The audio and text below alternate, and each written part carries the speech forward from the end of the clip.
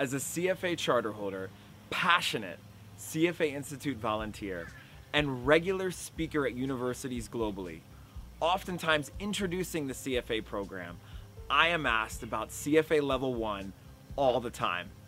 I also regularly receive messages from CFA candidates and aspiring charter holders through LinkedIn, Facebook, Instagram, text, and email. In order to be more impactful in answering those questions and reaching people all over the globe to provide guidance, I decided to create this short video series to help prospective and current CFA Level 1 candidates. I am here to motivate, educate, and inspire you with the passion to become the next generation of CFA charter holders and global leaders. In committing to the CFA program and the Level 1 exam, you have to go all in. When I became a Level 1 candidate, my goal, I always reminded myself, was to actually become a charter holder, not just clear the Level 1 exam. This mentality afforded me the confidence and focus to weigh every decision in terms of, is this going to help me pass the first exam? Is casually meeting my friends going to hinder my ability to study so that I can do my best and become a Level 2 candidate? I spent every Friday and Saturday night for 6 months leading up to the exam studying. In developing this video series, I decided I'm going to speak from the heart and I'm not going to hold back. Because I have an abundance mentality, I will share everything I can to help you be successful. So follow your heart, commit to this program, and recognize that the only person holding you back from passing the Level 1 exam of the CFA program is the person you see in the mirror. So let's talk about the Level 1 exam. Level 1 of the CFA exam consists of 240 multiple choice questions, split between 2 3-hour sessions. Candidates must attend both sessions. Each question has 3 answer choices.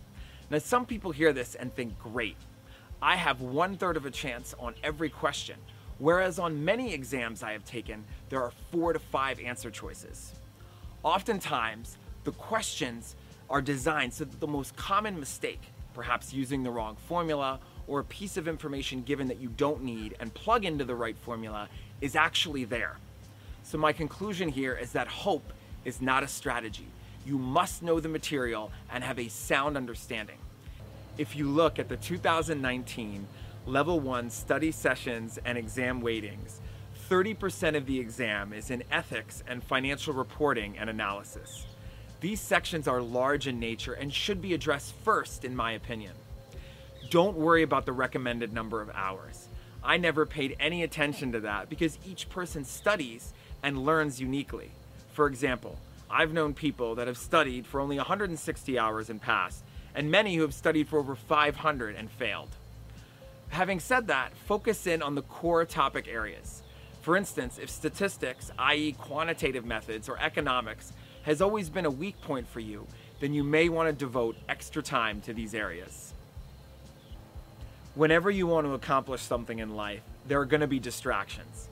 You may be working full-time, you may have a family and children, you may have just graduated from college, and your social life is in full swing. People and other ways to spend your time are always going to be there. I remember several people tried to actually discourage me when studying for Level 1. They told me that CFA isn't a good usage of time and even said they checked with their boss and others. I didn't listen because I had read about CFA Institute extensively and interviewed many successful charter holders as part of my personal due diligence. It's funny that some of those same people later asked me for jobs and still seek career advice from me. Pursuing the charter has changed the course of my life, both personally and professionally speaking. Having the CFA designation after your name is one of the strongest signals that you can have in the investment management and finance profession. It tells employers, regulators, and colleagues that you adhere to the most rigorous ethical standards of integrity. It also sends a signal that you likely represent the very best our industry has to offer.